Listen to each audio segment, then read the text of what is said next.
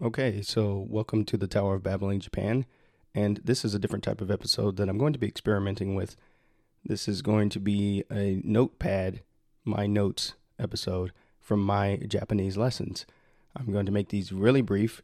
My intent is to make them no longer than 5 minutes. This one is going to be a little bit longer because it's the first one and I'm trying to explain what I'm doing, but the content is going to be pretty short because I want to make this really quick, but you can get a quick jolt of Japanese and then be about your day. But before I jump into it, I want to let you know and remind you that you can go to my website for this podcast, tobhowtolearnjapanese.guide. And if you go there, you're going to find all sorts of good things on that website, an opportunity to sign up to try and become a guest on the podcast. As you heard in my last episode, there was an interview. If you are interested, go there and look at the requirements, and maybe you'll be on this podcast. And also, if you are ready to learn Japanese, just hit those words on the website, I'm Ready to Learn Japanese, and learn about what you can get. The intro to my book, The Tower of Babbling, very cool, very stylized, and my email mini course, The Tower of Babbling Scaffold. So I wanted to share my notes because I had my lesson. I'm taking regular Japanese lessons with a college student. He's currently a college student here in Okinawa, and it's been amazing. And I always he loves teaching me slang. That's one of his things that he's always asking about. Hey, do you want to know any slangs? And he's sharing them on his Instagram, which I will put in these show notes. But I wanted to share two words today that I thought were just very fascinating.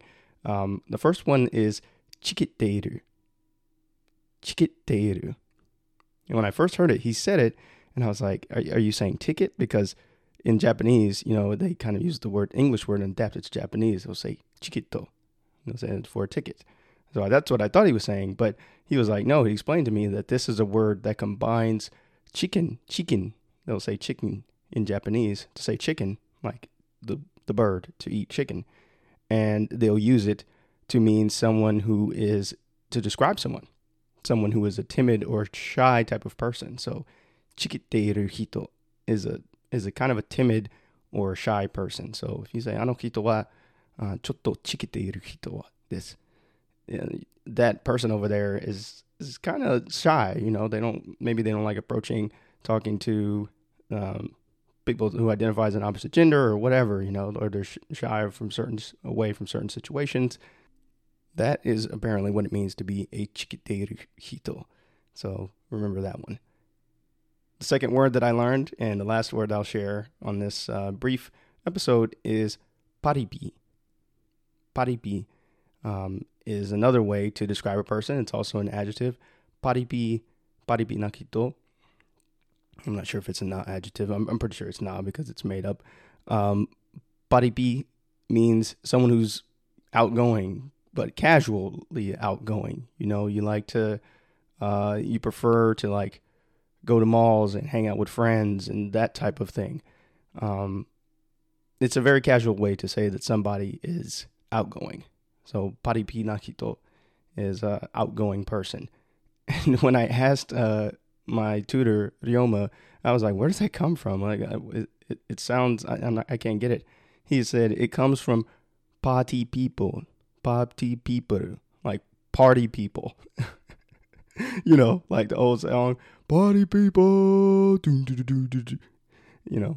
Okay, I'm dating myself. Whoop, there it is. Anybody? Okay, some of you are laughing, maybe. But that's immediately what I thought of, and that's funny because that he would use that word because obviously he's a little bit younger and that song is pretty old at this point. But yeah, paripi comes from party people because in Japanese to say party is party. Very interesting stuff, man. Okay, so that's all I wanted to share on this brief episode. Don't forget to check out my website. You can go there and find all types of stuff. I'm so excited that this podcast is growing, and I look forward to bringing you another full episode very soon in the future. Have a great day. Yoi ichinichi yo.